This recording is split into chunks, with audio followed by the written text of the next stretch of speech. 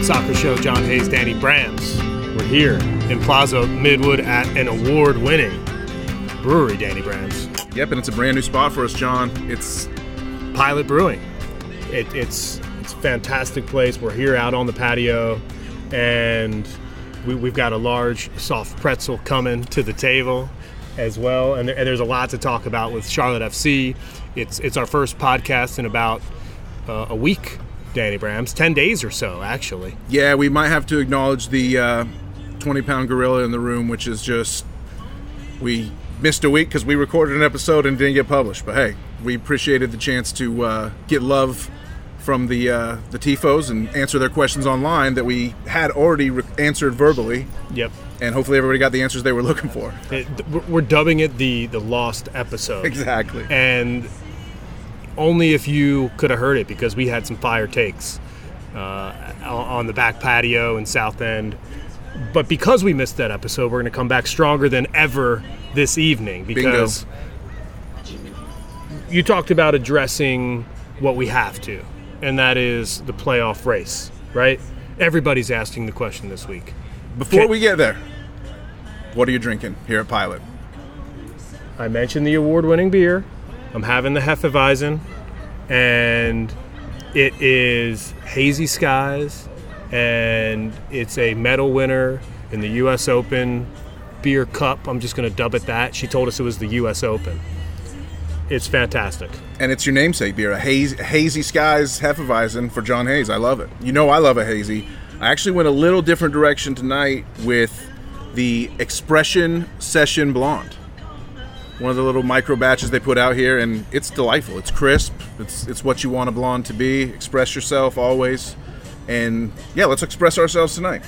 I couldn't think of a better name for a beer while we do this show, because it's going to be exactly that, an expression session. And the reason why is because Charlotte FC, the playoff run-in has all of a sudden taken a dramatic turn, where the Charlotte FC players, the organization, the interim manager, the staff, everything surrounding this club has turned its attention to making the playoffs once again. This is after, Danny Brams, we've done shows.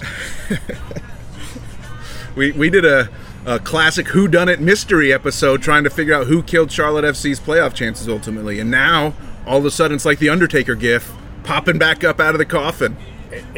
Has this Charlotte FC team risen from the dead? That's truly what I'm trying to figure out. Is this a Frankenstein type situation right. that is unfolding at Bank of America Stadium at the Keep? I mean, back-to-back wins have been that jolt of electricity that have possibly reanimated this entire thing. I don't know. I hope so. I always want to make the playoffs, but I do feel like since we kind of adapted the tone of, hey, the playoffs are out of the way, let's just have a good time here for the final run out of the season, I do think it's actually, I've enjoyed being a Charlotte FC supporter more since I kind of adopted that attitude. I think, the playoffs are a dream at this point, and we can keep dreaming, but I don't really like the place I was in mentally during that stretch when Kalina was like, it's 8 finals, and Bronny was like 6 of 6, and it's like, that was the mission, and I was ready for it, and I went and screamed my head off at home games during that stretch when I could, and we still took losses. But unrealistic goals, actually, in my opinion, have a reverse psychological effect. That's what I'm getting at. Because it's like, oh, yeah, it's fun to have that as a goal, but realistically, can you accomplish that? And I think that's the perfect jumping off point for the point of this conversation, at least the front end of this conversation, because we're going to get to some listener questions as well later in the show. It's going to be fun to hear from you, our tremendous friends of the show. Thanks so much for holding on with us and checking back in 10 days after our last episode. Obviously, we have witnessed a massive win that needs to be acknowledged as well. Right. And it's been a few days since that win, so we kind of didn't get to it right off the top, but man, what a game.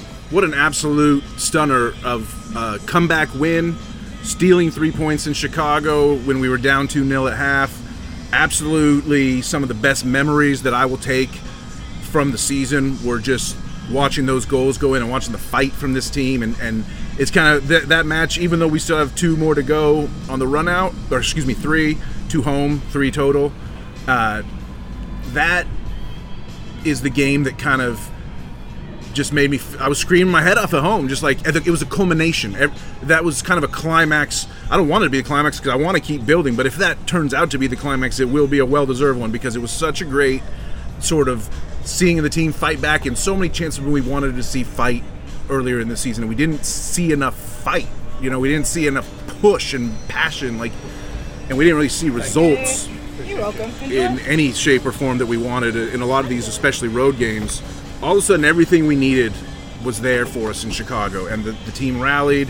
Halftime speech must have been quite a slobber knocker in the locker room, I think. And always a question about who gives it. Yeah, and Fuchs wasn't playing in the match, but you'd like to hope that he lit a fire under some guys in his role as the team's captain. He wasn't the captain on the pitch. He was watching the new captain, the first-time captain, our boy King Carroll. Massive result that has led to, and we're gonna break down this result. We're gonna talk about what you saw on the field because Charlotte FC doesn't play this weekend. It's more than a week until this team plays its next game. Still about 10 days away from the time of this recording. It's Wednesday evening here in the QC. Charlotte FC doesn't play at home until October 1st against the Supporters Shield leaders, Philadelphia Union. So before we get to match reaction, we need to just figure out realistically what is at stake in that home game against Philly and in that makeup game against Columbus.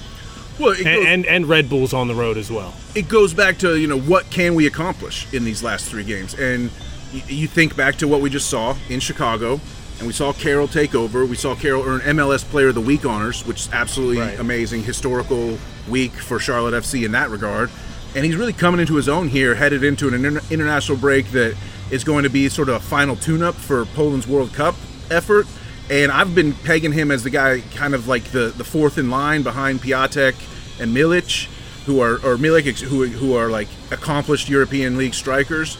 But with his form, he might find himself in that second striker spot in the international window, backing up Lewandowski, which would be absolutely amazing. He's playing his balls off, and that was awesome. And then the other question I have for you, John, is what did you think of Nuno Santos? That's the next guy on my list to do a cheers to. And the reason why is because he's got his debut goal in his second match for Charlotte FC. Is a vital goal. Our friends across the pond like to say the account has now been opened. And Nuno Santos is a Charlotte FC goal scorer in his second match. And he, ironically, Danny Brams, we talked about what type of player is he compared to what type of talent this club already has. The FIFA 23 ratings came out today. Right, yeah, that was something to see. And Nuno Santos was the second-rated player behind Karol Swiderski on those ratings. So the expectations for him are high everywhere, and it was great to see that. But when we talk about our playoff race, before we get into that match reaction, Danny Brams, I need to ask you a question. Is the playoff hunt realistic? Mathematically, what are the odds here? For Charlotte FC to beat Philly at home, to go on the road and beat Red Bulls, to beat Columbus at home as well. Is that Red Bulls game first before Philly? No, the Red Bulls match is decision day. It's the final match. So we got Philly, then Columbus, then Red Bulls is the run out. Yeah, perfect. So in that order, how does it happen? The other clubs, Columbus is one of them. So obviously a result against Columbus is huge. Yep. A result against Philadelphia doesn't do anything for us except for get 3 points. It doesn't take 3 points away. It's not a 6-match swing. New York Red Bulls is not a 6-match swing either. Red Bulls are clinched. They're going to the playoffs. They're trying to keep home field advantage, which we could take away from them, but they're in. So both of those matches that are full-time matches, right? Yep. Like matches that will be played 90 minutes. Yeah, exactly. Are against playoff teams. 2.7 games left. So those are tough to win. They're two very good clubs. And before thinking about any other club, I know the saying and the cliche is that you can control your own destiny, right? Which is actually not true because there's destiny is not something that you can control. We could do a whole other side episode for the Patreon subs about what the nature of destiny. That'd be fun. And how cliches. Maybe a few more beers first. In sports, we try to rid cliches like that, but here we are mentioning one on the podcast. And the truth is, we don't control our own destiny. In this case, as Charlotte FC's playoff hopes will be determined by other results. So who are we rooting against? Who are we rooting against? Obviously, Atlanta United. Yep. We're rooting against Atlanta. We're rooting against Miami. We're rooting against Columbus. We'd love Cincinnati to lose some games just because we don't like them that much, but we can't catch them. I don't. If they get, let's see, we have 9 more points available, right? So we can get to 47. 47 will get us, currently have us in 5th place, comfortably in the playoffs. But obviously the other teams are going to add some points. Right. So we got to get to 47, and that'll give us a great shot. But we're going to have to root against Miami, Columbus, and Atlanta, to answer your question, like you said. Miami's playing pretty well right now. Miami's on a heater. Miami's playing great. Gonzalo Higuain is somebody who has scored late winners for them, is a experienced striker that they can count on to score goals when it matters. I don't like that at all. Yeah, and we need Orlando to help us out because Miami plays Orlando, Montreal, and Toronto. Montreal, they'll probably lose because Montreal is one of the best teams in the East, but what if Montreal has nothing to play for on decision day and they run out a clown card to rest guys for their first playoff game? That could happen. It could. So we can't really count on Montreal, although we would hope that we could expect them to hand Miami a loss. The Toronto game that Miami plays is in Toronto. Toronto's been, unfortunately, we got like the worst of the new look Toronto when we went up to play them. Like, they had just gotten Insigne and Bernardeschi, and those guys were flying against us, and we played horrible, really, to be honest. And since then, Toronto's like been really bad form, and they are probably going to miss the playoffs. They're fighting to get in just like we are. Right. And their status isn't much better. They're actually behind us, so even though they've beaten us twice. So that's pretty frustrating, to be honest, but we can't really count on them to beat Miami even at home. So we really need Orlando. Orlando's coming into form, U.S. Open Cup champions. That's the one we definitely need. Man, I was watching that U.S. Open Cup final, and I was pulling so hard for Sacramento. Always pull for the underdog, baby. And it was just one of those matches where you knew that there was going to be like a mistake at the back, and Orlando was going to win. And I just the hearing minnows that, couldn't keep it up for the full length of the whole thing. Just to know that another MLS team wins that cup, like, it pisses me off. I'm like, I want to be that club hoisting the U.S. Open Cup trophy. Always the cup. To quote our dearly departed. Yeah, always the cup. He knows it.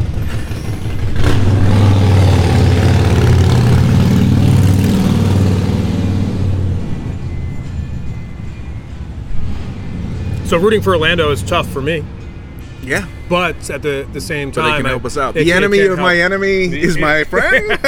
We don't know, you know? We'll figure out here. So let's go into this final stretch. And this is, I think, ultimately the point that I want to make is let's not go into this final stretch of the season hanging on every minute, thinking our playoff hopes are at stake. Right. Let's just play free and enjoy it. Notice how our playoff hopes were revived because we stopped caring about it and we decided to play free and enjoy it. Like, that's what I saw. I just saw, when I looked at that team that made the comeback win against Chicago, even falling behind on some BS, like against the run of play goals in my mind, in the first half, what I saw was a team that just wanted to go out and win that game just to win a football game. To win a football game and go out there and be the better team for 90 minutes, not caring about the consequences or the implications or anything like that. They just wanted to win, and that's the what you need. And you saw it in the locker room after the match. Yeah. It's like it was a party. Uh-huh. It was like it wasn't a loss, but it's like, it reminds me of Ted Lasso, right? Where Trent Krim, he finds out that there was a party in the locker room after a loss. And he writes about it because Jamie Tart spilled the beans and was like, what the hell? They were partying after a loss. Yeah. Like, Trent Krim, the Independent. We got to get him on the show. We should get him on the show. But, like, you're partying in the locker room because you win, I get it. But, like, the type of party that it was, the celebration that it was, probably fits better for a team that is, like, playing for something. Yeah, for sure. Like, the celebration was like, more than you might have expected for just a regular season game, but it shows you what it meant to those guys. And any type of dramatic comeback win that you score a winner in stoppage time, you're going to party. I mean, that's just the feeling you're going to have, especially when you're coming back from a 2-0. Right, 2-0 exactly, for a 3-2. It's a party. 2-0 to 3-2 in stoppage time. In a revenge game. Yeah, almost last kick of the game. But imagine if we could party like that after a result that actually achieved something. Hey, there's still a chance. The Undertaker is gotten out of the coffin, like I said, and I mean, I'm not going to say that us doing the murder mystery episode inspired the team to let go of all their pressures and just play free, but I think we put some karmic energy out there that might have helped. That's all. We struck a good tone, and I think that same tone has been struck by Christian Lattanzio, the interim manager, which, by the way, is a whole nother conversation. Yeah, that Danny Brams and I could have about his future at the club. And all of a sudden, Danny Brams, you're starting to think that he could be back. I mean, if we finish the run out of this season, and even I think if we're even like playing on decision day to possibly get in, even with like win in help scenario, I have to think there's going to be some momentum to bring him back, because it's easy. First off, it's simple. Yep. I don't think he's necessarily earned the job, but I do know that there's a lot of fans, even listeners of this show, who sometimes get mad at us for talking trash on Lattanzio because they like the guy and they do think he should be the manager. I understand that it's an open question inside of the Charlotte FC fan and by base. the way, this isn't a competition. I don't care who's right or wrong. Right. I just want the club to have success. Right. Exactly. Yeah. Exactly. It's not about right or wrong. It's just, I got to be honest with what I feel. I wouldn't bring him back if I was making the decision, but other people would. That just shows how it's kind of on the edge. It could go either way. Exactly. And sometimes you have to put your feet in the shoes of the owner of the club, David Tepper, and the sporting director, Zoran Kraneta. Like, right now, what are they thinking about? Are they going out? Have they prepared at all to make a hire? Well, I'd like to think, but there's been no robust national coaching search, as they say in the college football world. And if anything has been happening on that end, it's all been behind the scenes, for sure. And you'd like to think maybe that there's something that leaks, that Charlotte FC would be interested in this person or that person, and there hasn't been a peep. Hasn't been a peep, you're right. We just have not heard anything. It's all been... we haven't heard a peep on any front, to be honest, whether it's the manager or more players. That they keep a tight ship at Bank of America Stadium in the offices there, and maybe that's the way Zorn likes to do it. I'm not sure. Whatever his style is inside the walls is, hopefully he thinks is working for him. It's mixed results here, probably from my perspective, but yeah, I don't know. Like I said, I think Lattanzio can be. I just think he's a bad game day coach. I just think he's a bad match day coach. I think he's a great training coach. So I mean, the people that have said would love to see him stay on as a player development role, I maybe didn't agree with that so much right away when I first heard that idea floated, but now I'm kind of agreeing with it.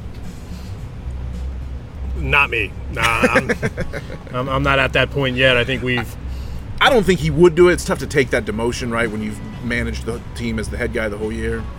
Nah, I think it's either you stay on board as the manager or you're out. And I think that if listen, I can be consistent, and I'm happy to say that, because I think sometimes certain people will flip-flop about how they feel about things, and I'm not talking about you. Hey.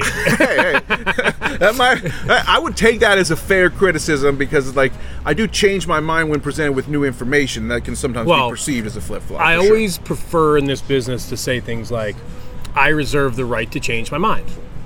Because when you have to do content, you're a prisoner of the moment. It's the ebbs and the flows. It's like riding a wave. Mm-hmm. And sometimes you get swept up. And other times you can be consistent, like I am on this. And that is, if Lattanzio makes the playoffs, he's our manager. If he doesn't, you had the chance, and now somebody else gets a shot. I am reaching back into the deep crevices of my mind. I believe you said exactly those same words before on one or two episodes in our history this season. So yeah, you have been consistent. Props on that. So that's something that I'll hang my hat on, and I'm rooting for the guy. Right? Don't read me wrong. Because if he makes the playoffs, guess what? I'm happy. We're in the playoffs. Yeah. And now you got a shot to come back and do it again next season and see what happens. Yeah. Right? It's okay to live that way in sports. You don't have to. And I think there's been some of that when it comes to Charlotte FC, right? We're also happy about the club, and we want to fall in love with the club, and we want to act like the people who were there on day one will be there for the rest of time. Like the only way to it's kind of like the only way to get to being a 10-year supporter of the club is to support the club in the very first year. And we've gone all in and we've gone hard because we know it's this investment that pays off year after year and compounds. It compounds interest, like compound interest for the Banks Beer and Soccer crowd. Change is not a question, it's guaranteed.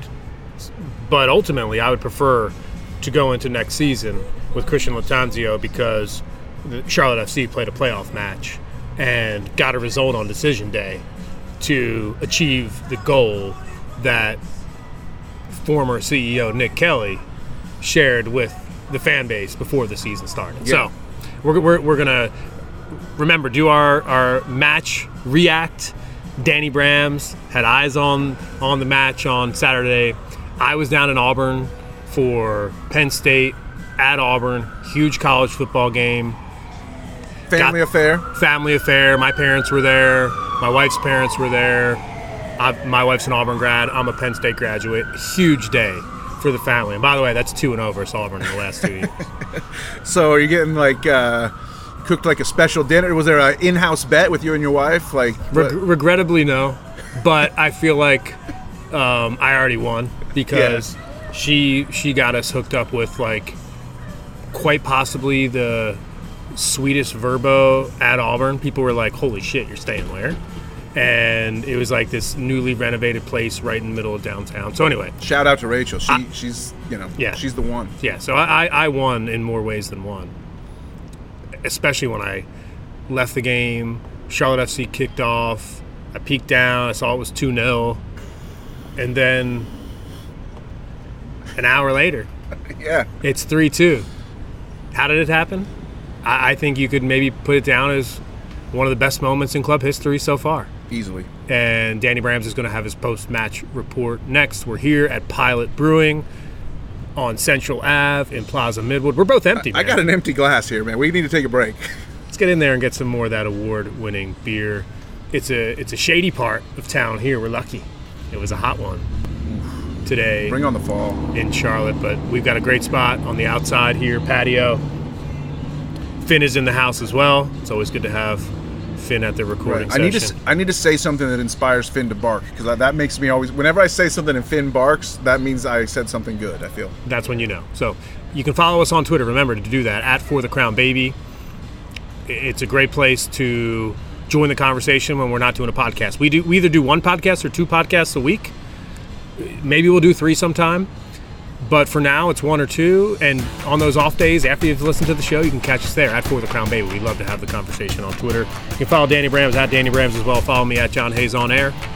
And we're going to be back after this.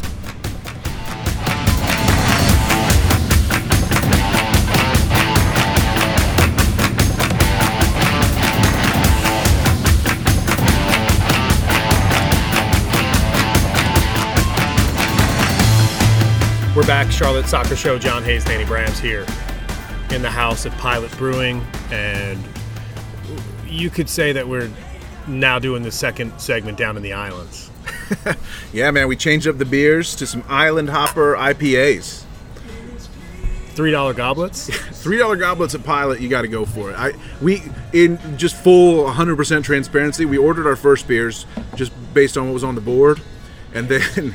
then we came out here to sit on the patio to talk, do the show, and we look over and we see this sign that says $3 goblets on Wednesdays, and we're like, geez, we missed that on the way in. So it's select beer, so it's not every single one on the board that gives you the $3 goblet, but Island Hopper IPA is on the list of select, and it looked pretty good, and we're drinking it now. Does it taste as good as you thought it would be? It tastes amazing, and it fits the vibe. You know, you've got your Pride kit on. Oh yeah. Right now, very colorful if island vibe. If you only wear the Pride kit in Pride Month, are you really stepping up and showing pride? I don't think so. I think you got to bust it out at other times in the year as well. I got a beach vibe going on today too with my Peter Millar. Yeah, I like that. Shirt. Yeah, that's a really great shirt actually, and there's just some clamshells on there and some like little coral. reeds. Yeah, real nice. Yeah, so some beach vibes now. Man, we got to get down to the islands. Yeah, I mean, can we have Charlotte FC do a tour down in the Caribbean? Please? That would be fantastic. Maybe we'll end up down there in the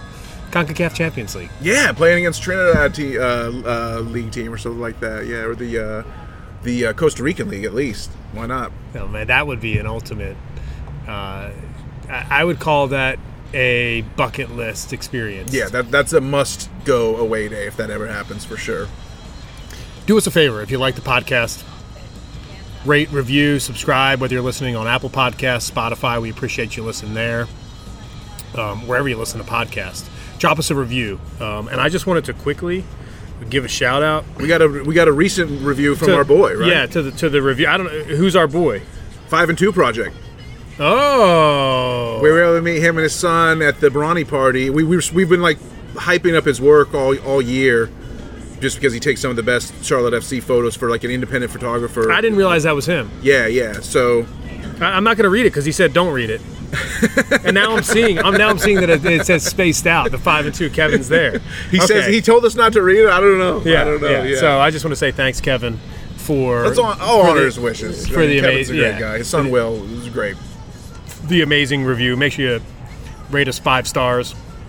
We've got a 4.8, which is pretty sweet. So thank you to everybody who has rated the show and reviewed the show. It makes a huge difference, and it helps spread the word. And share the show with a friend. Share the show with somebody that loves Charlotte FC. Someone who's interested in you keep calling it the run out, but I prefer to say the run in, because it's like a golf course on the front nine and the back nine. Yeah. You go out and then you come in. Yeah.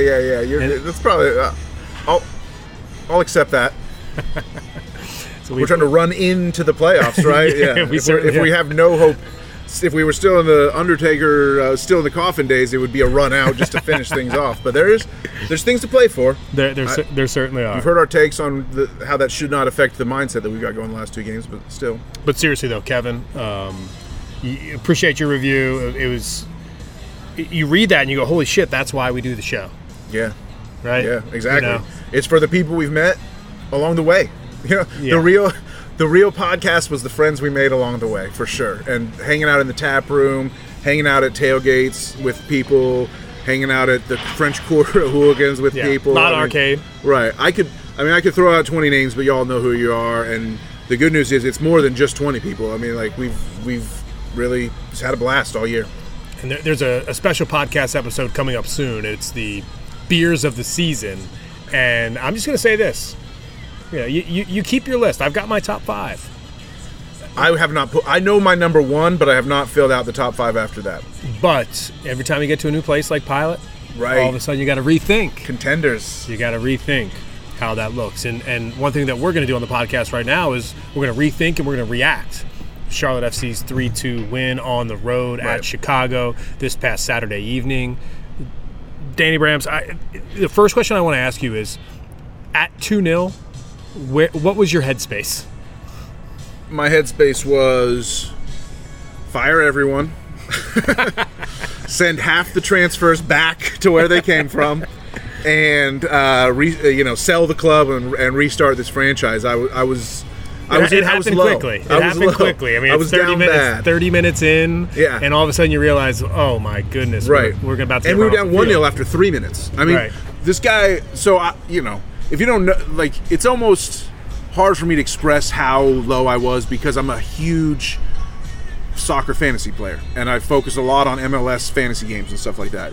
That's a whole other episode for the 3rd time I'll say it this year. But what I do know is Mauricio Pineda for the Chicago Fire is like a foul box, like he's like the goon, like the NHL equivalent would be the goon. He's just a guy who's in there to foul and shut down the game in the back of their defense, right? He's like their enforcer. He's like their brawny bro, but way less skilled and even more fouling, And that's old school soccer, right? So this guy, for him to be the one that put us down 1-0 at 3 minutes into the match on a play where he ball's pinballing around in the box and he runs it back from the deep defensive midfield and no one closes out on him and he scores.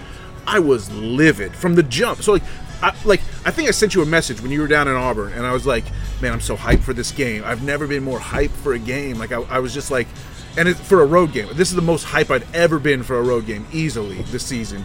And to be down 1-0 after 3 minutes, I was freaking livid. And then to be down 2-0 after 30 minutes, I was just sad and mad and lashing out and, like, wanting to fight somebody.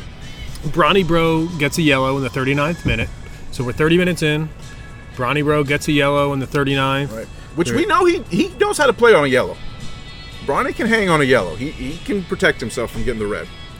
But in the first half, did Charlotte FC offer anything? Like, when it became halftime, were you saying deserved 2-0? No. Or should Charlotte FC been more in the game? Well, deserved would have been 0-0, I think, because both of Chicago's goals I felt were against the run of play. You can't really say against the run of play 3 minutes in, I guess, but there is really no run of play established at that point. But right. but it was kind of like just a luck box pinball. You know, ball falls to a guy and he shoots from outside the box and scores type of thing. I was like, ugh. So that I didn't feel. Big Sam ball. Yeah, exactly. Get it in the box, see what happens. Exactly. Yeah, and then the second goal was completely a counter that we just got beat and got burned, and they had like a 3-on-1 basically because we were kind of found ourselves out of place trying to push an attack. So I don't remember exactly what the possession numbers were at halftime. They ended up basically pretty even, but I just remembered feeling like Charlotte didn't necessarily... Well, we did win 60-40, as I see here now, but Charlotte didn't necessarily deserve to be up at halftime, but they didn't deserve to be down either, so it was kind of like just a sinking feeling. I was down bad. When did your belief creep back into the match? When did you start to think that... okay, if we push, we could get potentially an equalizer, right? Because you weren't thinking about a win. No. I was like, yeah, let's try to escape with a draw. At 2-0, you get a goal, and you all of a sudden you have belief in an equalizer. Right. When did that happen for you? Well, it was kind of like I was about to say a word that, even though this is an all ages an all language podcast, I probably didn't want to say that word, but it was kind of a tease. Let's just say that. The first glimmers of hope were a tease, and it was because Carroll scored this brilliant goal, and it was an awesome team goal where, like, service down to Rios, who, like, fought for the ball, and, like, he was just bouncing. The bouncer was bouncing, doing some of his best bouncer work of that he possibly could. I said he was going to start again, and he did. Yes, I was glad that he did. And so he, like, fought hard for this ball that was kind of a 50-50 ball in the advanced attacking position, and he just, like, kicked ass and won it and got a chance to make a play. So he gets the ball in the center of the box to Andre Shinyashiki, who scored, who started, Like, I almost forgot to mention that Charlotte played a 4-3-1-2 with Carroll as the creative attacking mid. Yep, that was a question that was coming. Yeah, first time we'd seen that all year. And so we had Rios and Shinya in there Once together. we get to the 90th minute, I want to go through the actual game flow here. Yeah, and then when we get sure. to the 90th, I want to have your overall impression about some of the decisions that were made. Gotcha. Well, what I can say now, as we wait for that further exploration, is that in the 51st minute, right after halftime, Charlotte came out with a new energy. Something happened at halftime, 100%. You have to know. Like, whether it was a yell and scream, whether it was a just quiet determination, we might never find out. I hope we do someday. But something happened in that locker room at halftime, and the boys came out, and like I said, Rios fighting for a ball, just like throwing bows, just like no one's getting in the club tonight. This is my ball. And then he kicks it in the middle of the box to Shinyashiki, who, there's been times when Shinya has pressed really hard in his limited playing time and sometimes gets a little selfish, which is okay in my mind for an attacking player. That's not a diss, just to say he tends to be a little selfish with the ball at times. But in this case, he just laid off a nice ball to Carroll, who was, like, in perfect position. And Carroll scores a goal, and we start going nuts. And, like, everyone's like, yeah, we can do this. Right after halftime, we're back 2-1. I was watching the game. I was listening to Will and Jess, and I was also on the CLTFC Fan TV YouTube stream. Oh. So with JT and Lee and Brian Maher they were watching, so I was kind of watching along with them and commenting when I could, and the good news, I was a little bit ahead of them. My stream was slightly ahead of them, so I could be like, goal on the chat and stuff like that a couple seconds before they got it. So you're being that guy. Yeah, of course I was. So, we were so pumped. Everybody's jumped. Like, it was like, that's when I had the first belief. To answer your question, that's when I had the first belief. But VAR, the referee decides to call for some VAR. And the funny thing was, I really, truly believe what happened was one of the Chicago guys went down. Who was it? I think it was Chichos. I've heard this guy's name pronounced 25 different ways by different MLS announcers, so I'm just going to call him Chichos. Like, it's Cichos. So Chichos, goes down after we score the goal and gets hurt, quote unquote hurt. He finished the match, played 90, so I don't think he was that hurt. But he goes down and needs treatment.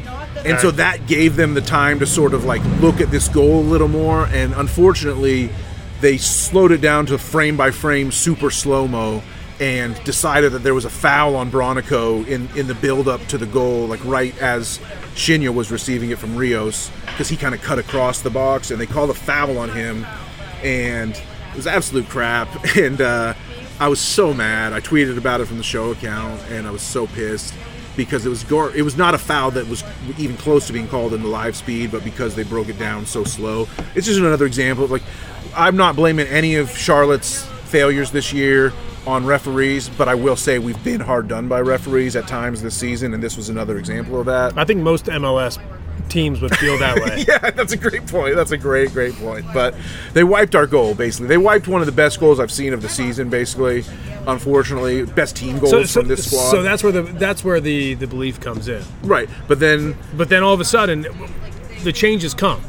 It was time for some subs. And Mackenzie Gaines comes in for Shinyashiki. Alcivar. Right.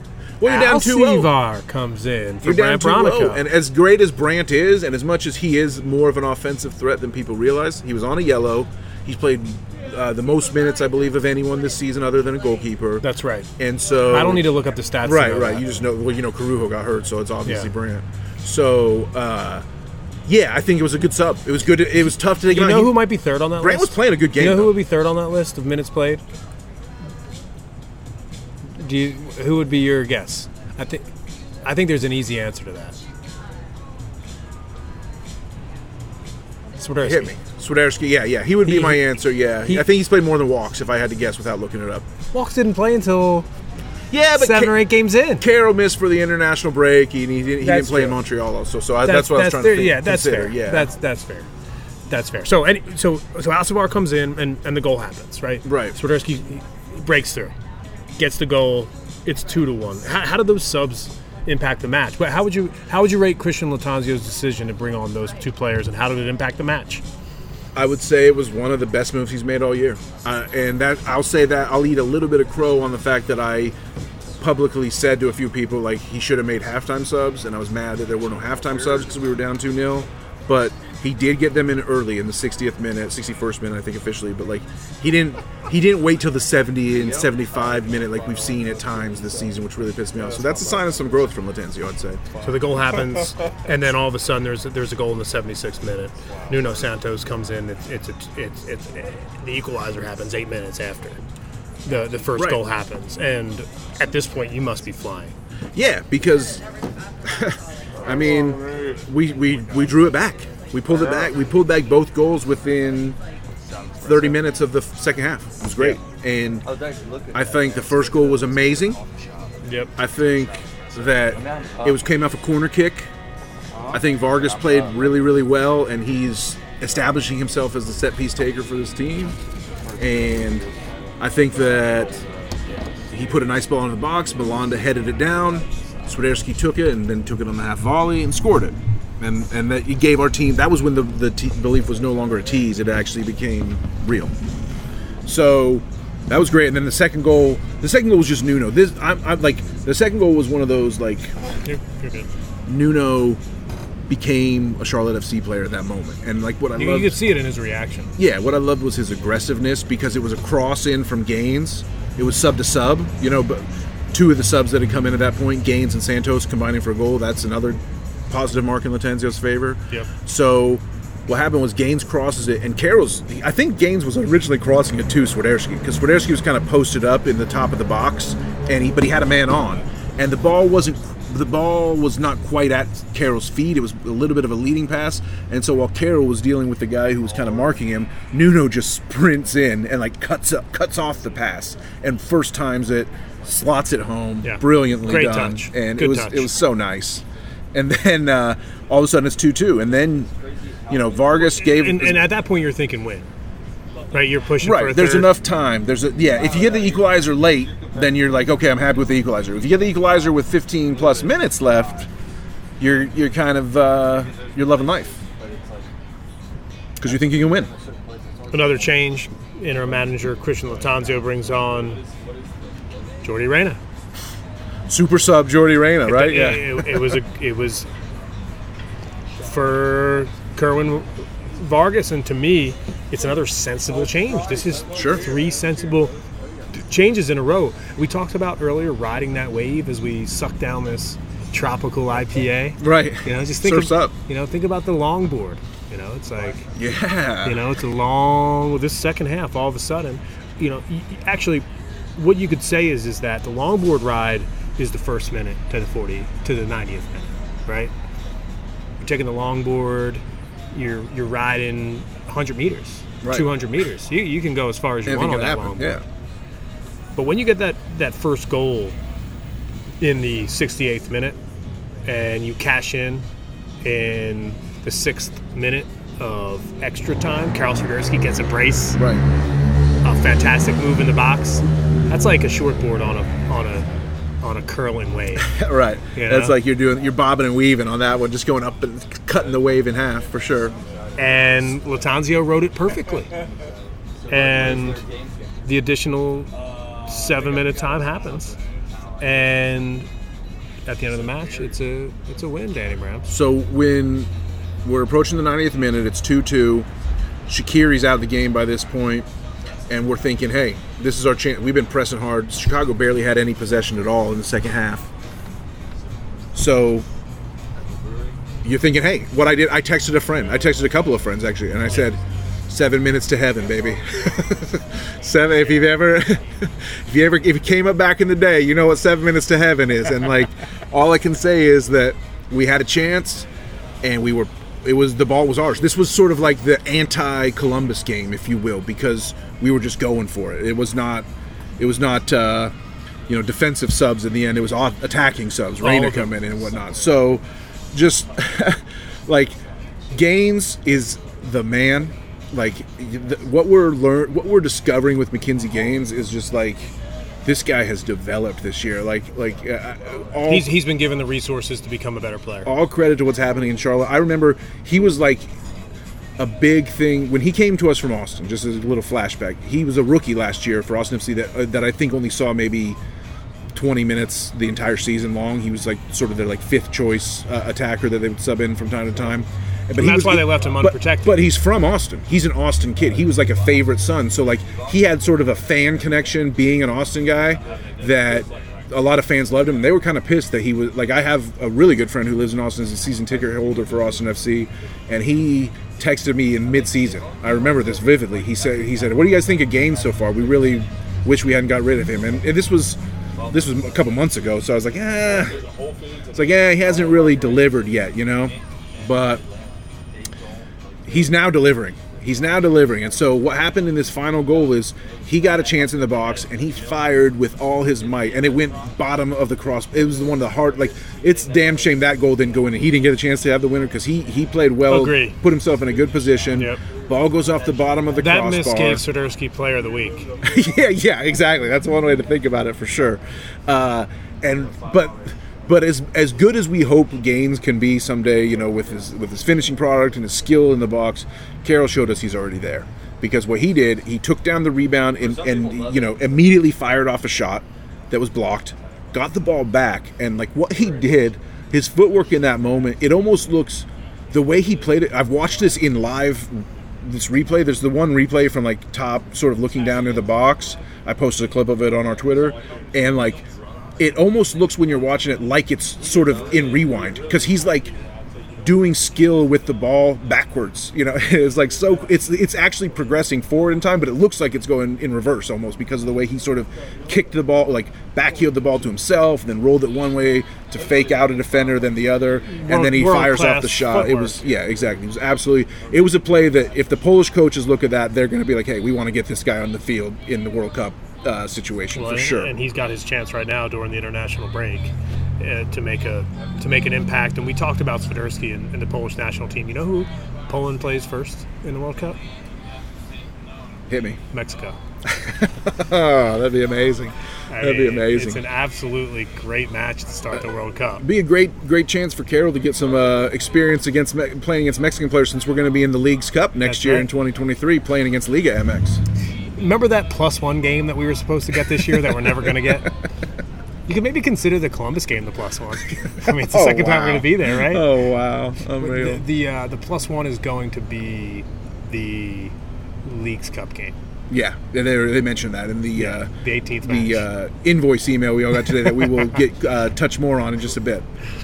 So the match is over. It's an epic game winner, and the team celebrates. We talked about it. So to hear your thoughts, throughout the entire match, I think was fantastic just to relive that moment, and I hope the audience enjoyed it as well. I think the question that you already somewhat addressed that I cut you off of quickly was the Swiderski in the number 10 role. Yeah. His ability to play in that role. And I've said this before and I'll say this again, that this role is achievable. I'm not saying that Karol Swiderski is Harry Kane, but that's the same sort of position that he plays for Spurs. Sure. You play at the top, and then you need to drop in and play the number 10. And he does both, right? Because when the substitutions come on, right, he's not in that 10 role anymore. Right. After those substitutions. Right, yeah, exactly. When the subs came in, he did move up a little more as a striker after Rios and Shinya came out. To be honest, I'm actually a huge Harry Kane hater. I don't like Harry Kane whatsoever. But if I can take that hat off for a second and just recognize objectively the quality of that analogy, I think it's a really good one. So if Carroll could become our Kane, I think we'd be in very good position for sure.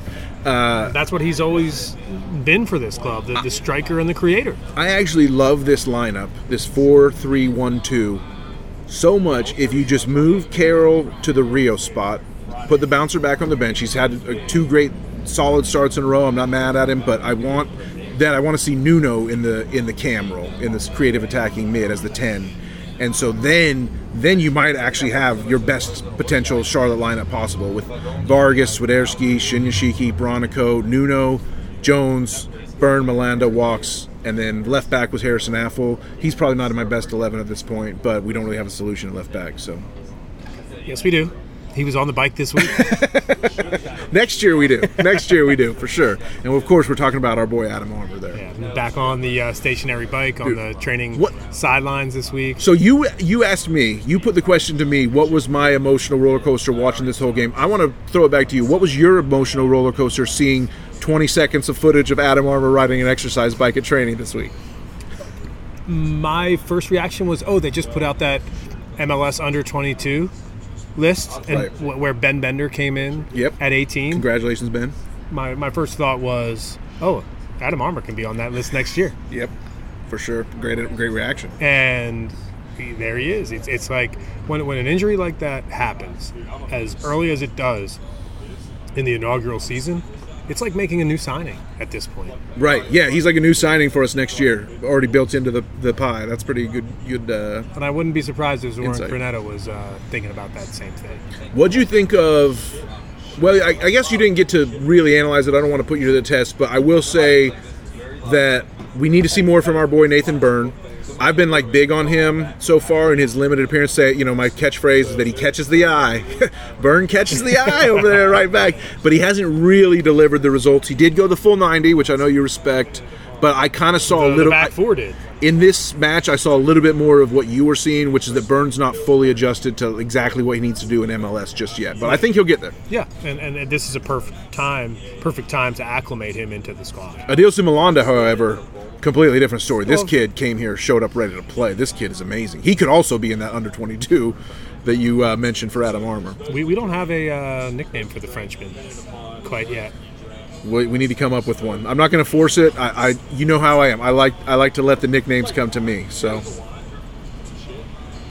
something will happen. The Frenchman. He had an assist. He had the assist on Carroll's first goal to get us started with a downward header in the box.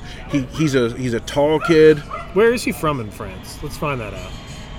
Let's do some live research right here on the show. I mean, I'm not 100% sure.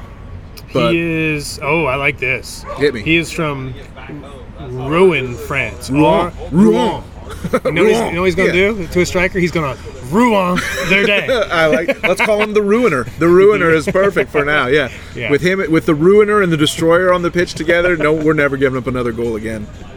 Milan is a great player, and he's 20. So you're right. He could easily be on that list next year as well. And it's fun to have a young Frenchman in the squad. I love when the squad becomes international. When you look at the starting 11, you're talking about a Brazilian, Mexican, someone from Poland, a Colombian, an Englishman, a Frenchman. This squad has become very international very quickly. It's cosmopolitan, baby. Charlotte Soccer Show, John Hayes, Danny Brams.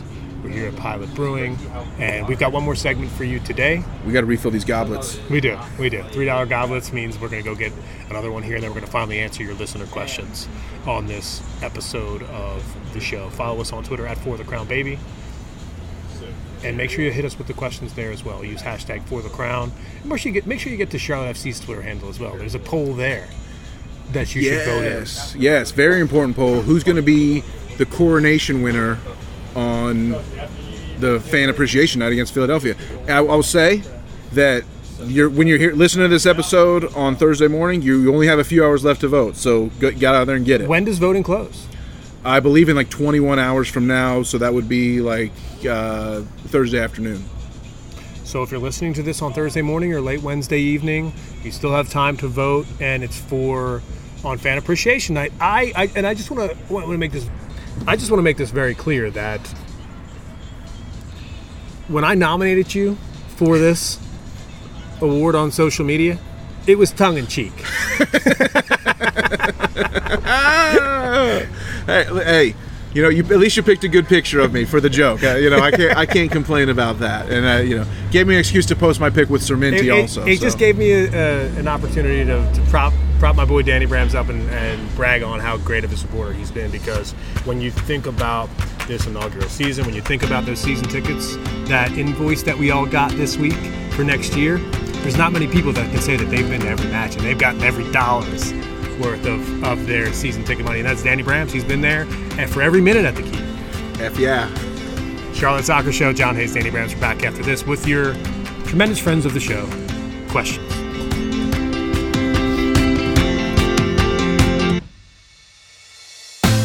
Back on the patio here at Pilot Brewing in Plaza, right on Central Avenue. It's a great place to be. It's a new locale for us this season. This deep into the season, we're still finding new spots to go and mixing in the old classics, and this is on its way to becoming a classic. The final segment of the show, and I'm glad we're here for it because we're going to get to your listener questions. But first, well, let me put it this way, if you'll allow me a little flourish here. We ran it back. Oh yeah, with the Island Hopper IPAs. Should give that update. And they're delicious, and they're $3, so it's kind of a no-brainer. But now, everyone that's listening, well, not everyone that's listening, but a lot of people listening, and especially you and I, John, we're going to have to make a decision whether or not we want to run it back with Charlotte FC in 2023. Cheers to that, Danny Brams. And of course we're going to run it back, but let's just share our honest thoughts first. And I will say that it's awesome to be a season ticket holder, but at the same time, when you see that number again, you go, woo! And let's remind the tremendous friends of the show, the supporters, the season ticket holders, that it was the most expensive ticket in MLS. Yeah. This year? It was. And it was the first ever MLS club to use personal seat licenses. And I know, if I'm doing my math right, I think it was like a 3% increase in the supporter section season tickets was what I was measuring from the invoice, which is not, doesn't seem that much, but it's real money. And because the tickets were so expensive to begin with, a 3% increase actually hits you a little hard in that wallet. But if you think I'm going to pass up the chance to go party at the Keep, in the Mint Street end, with the Queen's Guard, at the Tap Room next year, you're freaking crazy. There's nothing you can do to keep me away. I will go, like, work a second job, I guess, if I have to drive Uber for a few months or whatever, just to afford the season tickets if I need to, I guess. Or you could just, be part of the Mint City Collective and gobble up those $20 supporter section tickets before each match. Either way would work. But right. Hey, the reason why we're both going to buy back in is because we're going to support our club. Exactly. And it's what we've talked about from the beginning. And there's no classism here, right? If you want to do it the way that I just described, I would say fucking do it that way. Right. If you're game to game, if you were a season ticket holder this year and you're game to game next year, that doesn't make you a bad fan. It's just a choice you made. But I'm re-upping for sure. Right. So don't read me the wrong way. Because the reason why I just said that on the show is because I want to tip anybody off who might not know. Exactly. And I didn't look at too much at Twitter on this one for the conversation about the season ticket invoices. I was pretty busy today. But I did check. I saw some chatter about it on Reddit. And the Redditors in the CFC fan club, CLTFC I should say, were not thrilled. And a lot of them were kind of describing that thing I said, which was, hey, I'm not going in for it again next year. I just decided it's easier to go game to game for me. I don't like feel like I'm obligated to go to a game, et cetera, et cetera. But I'll say this. For as much as people might think, like, there's probably people out listening that think you and I, John, hate Charlotte FC because of, like, the takes we give are harsh when they're deservedly harsh in our minds. But we love this club, and I think that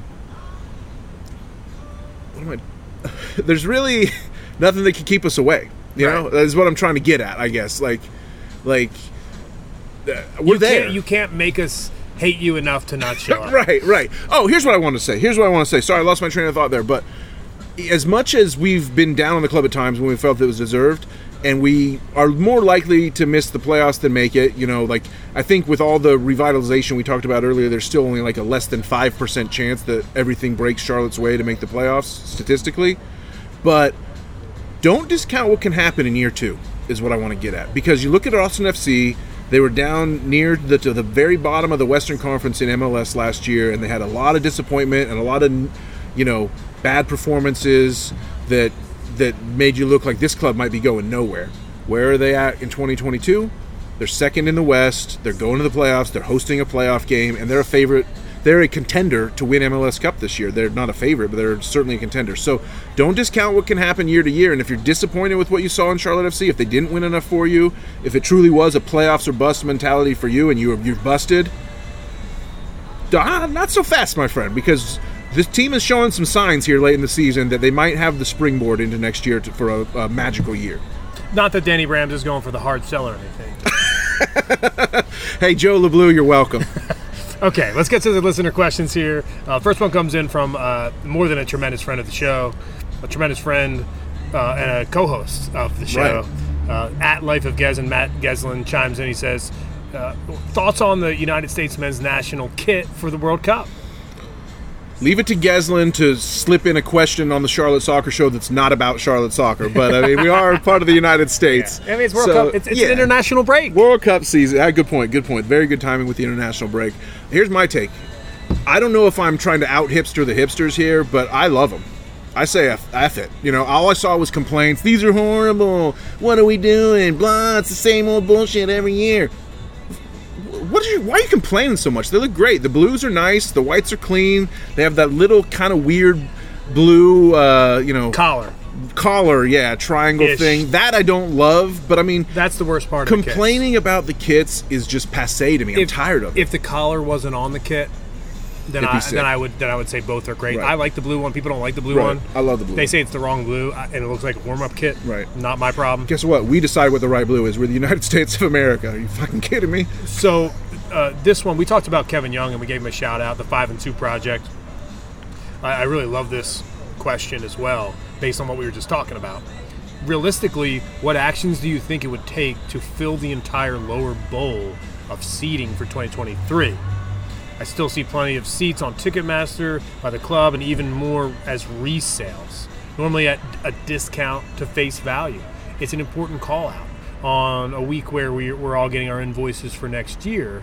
Do you think they can fill the lower bowl regularly next year like they did this year, 30,000 plus every match? It's all about winning. It's all about winning. It's about win streaks. I'm looking back, sort of scrolling quickly here through the thing. We have not had a 3-game win streak all season. You want to fill Bank of America Stadium? There's one word you need: momentum. I split it into 2 just for anybody that's slow out there. Momentum is the key. The people get behind a winner. People get behind what's hot. There's a reason that this is called Buzz City by some people, and it's not the Charlotte Hornets, is because it's all about buzz here. And like, you're not going to get buzz if you never string 3 wins together in a row. Win games, and that place will be packed. Well said. A good question from Amadio, your friend who also is a So Rare player, at Amadio_SoRare on Twitter. Who do you expect to make the greatest year 2 leap next season? For me, that is Mackenzie Gaines. He's just shown such signs of positive development in the second half of this season, and I have no doubt that he's going to work even harder this offseason to improve his game that much more. And I think he's got all the tools to be an elite superstar in the league, to be perfectly honest. He's so young that within the next 3 to 4 years, he's got a window where he can become one of the very best attackers in MLS easily. Mine is the man that was riding the bike this week. I'm still watching that video. I'm watching that video right now. I'm sitting here talking, and you're just like not even listening to me. You're just watching Adam Armour videos. I love it. Russell Bowman, who, by the way, at some point I got to get around to golfing. He says he's the shanker of 9 irons. Make a tee time, Russell. Yeah, come on, let's go. DM us. We'll be there. He says, fellas, are you bummed, excited, or indifferent about the MLS moving to Apple TV next year? I'm very excited. I would say that MLS's chance to sort of own a night of the week as much as possible before college football gets around, at least during the summer months, is going to do a lot to sort of establish the league as a little bit more of a cultural fixture, even to people who don't follow MLS. At least, it won't happen in the very first year, but over time, people will be like, "Oh, it's MLS Saturday night. It's MLS Saturday night," just like NFL Sunday. It won't be on the same level as NFL Sunday or Monday Night Football. I'm not that naive, but just the standardization of the scheduling is a big benefit. You know what I think will make a huge impact is that when we're at the matches and we know that everything's happening simultaneously, right, we'll be like, what's happening tonight? Yeah, exactly. It's like we saw our 90 minutes. The stadium, the Keeps scoreboard will show out-of-town matches. Right. It'll feel like a Sunday 1 p.m. window when you're at the game. Exactly. And when you get home, you're going to want to say, oh, what results were there? Yep. Oh, I can go on Apple TV and I can rewatch this match, exactly, even though you know the result. So it just creates this simultaneous experience, like an NFL red zone type experience. I think it's cool. Yeah, and for road matches, when you don't go to an away day, you're going to be able to sort of red zone it a little bit too, and check in on different things, maybe multi-screen it. Only caveat on the whole thing is keep the local announcers for sure. I mean, they've earned a lot of they've earned the chance to come back, both the TV team and the radio team. They're both great. I've got a feeling, based on what I have read about the agreement, that even though you want that to happen, I think there are going to be, based on the numbers, some cuts made. I'm going to keep saying it. I do live in the real world, but sometimes I like to project out to the world I would prefer to live in. So I'm going to say it until there's proven that it's not happening. I'm going to say it should happen. Patrick Flynn, he chimes in. He says, "Boom." He's from Boone, North Carolina, by the way. Shout out App State.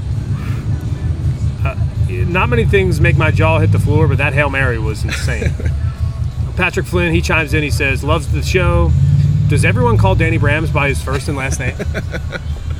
There's a story behind that. It goes back to when I first got to ESPN back in 2006, I think. Yeah, 2006. I started up in Bristol, Connecticut, and up there, everybody has a nickname. You can't really escape this event screening room without coming up with some kind of nickname, because there's 50 people in there watching every game of the night and editing highlights and things like that. So usually the nickname becomes just a shortening of your name. So Daniel Bramlett is my full name.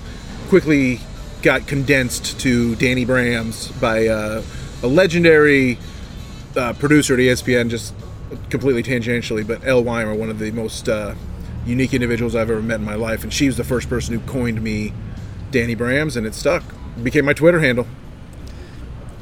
I not only say it on the show, but I find myself saying it when we're off mic, so it sticks. Man. It's good. It rolls off the tongue. Thank you. Tremendous friend of the show, Nick Youngblood, he tweets in, what is your ideal off-season itinerary for the team? This is a question that we could spend an entire podcast on this off-season. Yeah. But if you were to create a couple bullet points to start the list, what would they be? First thing, attacking depth. I'm willing to believe that Nuno at this point is our guy to start as the number 10 next year. And so let's just keep getting the attacking depth in the center. We have a lot of depth at winger right now. Let's get a little more depth in the attacking part of the central midfield. And then we never thought we would be saying this when we started this show, John, but we need backline depth. We need to sort out our backline at this point. Who really is our backline in the future? And if Lattanzio stays, it'll be a back four. Maybe a new coach would want to come in and do a back three. Who knows? So, like, what's Jalen Lindsay's? Where does he fit into the puzzle? Having a contract extension but not getting a lot of minutes, but being so young. Harrison Haffel probably moves on. Will Fuchs move on? Will Carujo come back from injury? We love Adi Malanda already. What he's shown. Does Walks have what it takes to stay as a starter next year with Carujo coming back, etc.? You know, who is Joe Mora going to stick around? Byrne probably has the first shot at winning starting right back. So Lindsay's right there too. Lindsay. So like if we did go to back three, could Lindsay play as the right center back in a back three? Yeah. Because he's so he plays fullback, but he's really more defensive than attacking as a fullback. So could he fit in as a back three center back on the right side or something like that who advances at times? Like there's just so much to figure out with the back line that we can't really splash a lot of cash in that direction. It's not the MLS way to hire to sign DP defenders. You save your DP spots for attackers in MLS, but we need to make some deals and get some depth there, which again, we thought that was our deepest position at the start of the year, and now it's our thinnest at the end of the year. Spurts guy, one of our favorite tremendous friends of the show, he tweets in a lot of rumblings that Lattanzio is going to get the full-time gig. We kind of addressed this earlier in the show, but I just wanted to give the shout out that this is it's not just something we're talking about, Danny Brams, it's something that supporters of the club are interested in. Is he going to get the full-time gig? And how many wins will it take out of these last three? 2.7 for what it's worth, to get you to feel okay with that decision. I think if he wins all three, I'm pretty sure he'll stay for next year. Me too. If he wins two, I think that it could go, it's 50-50 at that point. What I want to happen is that playoffs are bust. What I think will happen is 3 wins and not make the playoffs. If they win the last 3 and somehow don't make the playoffs, that will be an absolute letdown. That'd be kicking the nuts for sure. But I also think just beating Philadelphia and then like losing the next 2 would probably get him the job, to be perfectly honest, if that was to somehow happen. I would hate to see that happen, but like, yeah. Charlotte Soccer Show, John Hayes, Danny Brams, thanks so much for your questions tonight. As we reach the end of our recording session. First show in 10 days because of the lost episode. Maybe we'll find it. We're back. I got to put one to you. This is from our friends, our brothers in audio, Offsides podcast. They say Nike or Adidas. Do you have an answer there? Depends if Geslin's listening. Geslin, I'm wearing my Adidas right now, so you know where I stand, brother. Adidas all the way, 3 stripes. Let's go. Yeah, it's Adidas because that's who reps the kits, right? Yep. If Charlotte FC has Adidas on their kit, I'm in. Yep. It's right there. Right there. Now, the crest on that one, Danny Brams, is over your heart. You dang right. Here, I just kissed the badge. Charlotte Soccer Show, John Hayes, Danny Brams. Make sure to follow us on Twitter @ForTheCrownBaby. Make sure to hit us with your questions as well. It's an international break. There's obviously no matches this weekend. There is like a random MLS match during this international break. I'm just glad it's not Charlotte FC. Right. Let's rest. Let's make sure Carroll gets back for the Philadelphia match. I don't know exactly. I haven't looked at the calendar quite enough to know what Poland is doing in this break. I don't even want to have that. Yeah, like if somehow we show up against Philadelphia on October 1st and it's like, yeah, Swiderski, he just got back at midnight last night from Europe, I'm gonna be like, start his ass. Yeah. Unfortunately, and listen, I try to be transparent with the audience. My sister's getting married that weekend, therefore I cannot be at the key. Cheers to that. Exactly right. We'll be in Taos, New Mexico. So if you've listened to this show throughout the entire course of this season, you know I've been many, many different places, and you can add Taos, New Mexico to the list. Danny Brams, it's been a pleasure to do the show with you here tonight at Pilot Brewing, a place that has completely, I'll just say it, blown me away. This is my first time here since I've lived in Charlotte 8 years, and it will be a lot less than 8 years before the next time I come back. I love the spot. We'll be back with another episode at some point before the next match. I would like to get together after the weekend, early week. We can potentially talk about some international matches. We can keep an eye on Karl Swiderski and Poland and Right. have a conversation about any news that comes about with this club. And then on Wednesday, I'm flying out. So definitely before then. But until then, keep the conversation on Twitter. Like you said earlier in the show, I'll reiterate. Talk to it. Like one thing, we feel like half of our community building is through social media. Like we love to do the episodes. It's probably the heart and soul of everything. But like we also love just banter. It's all about the banter, baby. And make sure you vote in that poll. I have my vote. I'm not gonna stump for anyone, but my choice was extremely easy. Charlotte Soccer Show, John Hayes, Danny Brams. Until next time, as always, Danny Brams. For the crown, baby.